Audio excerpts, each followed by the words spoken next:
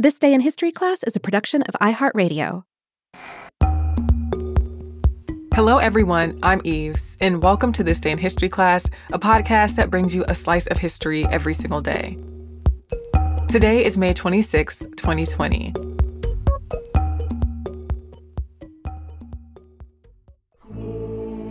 The day was May 26, 1897. Bram Stoker's novel, Dracula, appeared on bookshelves in London. While Stoker was working for the Irish Civil Service, he became an unpaid theatre critic for the Dublin Evening Mail. In 1876, Stoker met Henry Irving, an English stage actor. He was considered to be an inspiration for Dracula's character. By 1878, Stoker had moved to London and become acting manager at the Lyceum Theatre. By this time, he had published several stories, including The Crystal Cup, published in 1872, and The Chain of Destiny, a horror story published in 1875 in a newspaper called The Shamrock. Stoker's first novel, The Primrose Path, was published in The Shamrock in 1875. He didn't publish his next novel, The Snake's Pass, until 1890, but Stoker didn't get a ton of attention for his writing until he wrote Dracula. In the summer of 1890, Stoker went to the subscription library in Whitby, England, and requested the Accounts of Principalities of Wallachia and Moldavia by William Wilkinson. Wilkinson was a former British consul to Bucharest.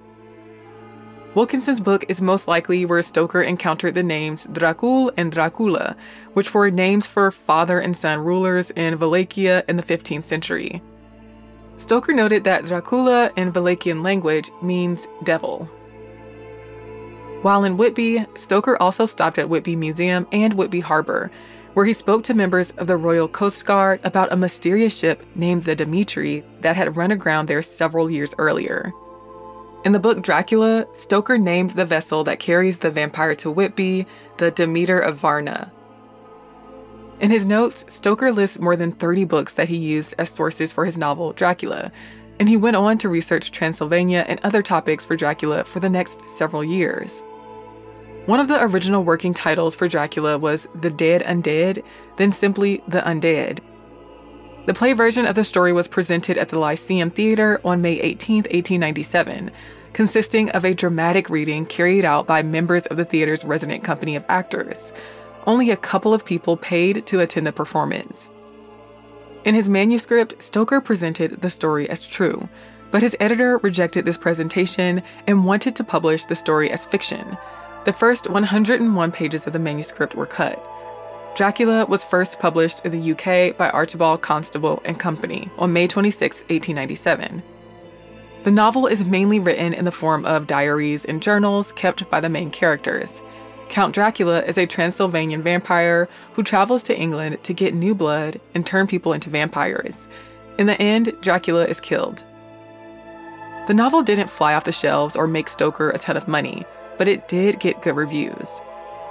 After Dracula, Stoker continued to write gothic and fantasy fiction, but none of the novels that Stoker later published achieved the success that Dracula did. Stoker died in 1912. Nosferatu, a silent film released in 1922, was an unauthorized adaptation of the novel. Florence Balcombe Stoker, Bram's widow, sued the film company for copyright infringement. Since then, Dracula has grown in popularity and inspired many other films, plays, and TV shows. I'm Eve Jeffcoat, and hopefully you know a little more about history today than you did yesterday. And if you have any comments or suggestions, you can send them to us at thisday@iheartmedia.com. You can also hit us up on social media at TDIHC Podcast on Facebook, Twitter, and Instagram. Thanks so much for listening to the show, and we'll see you tomorrow.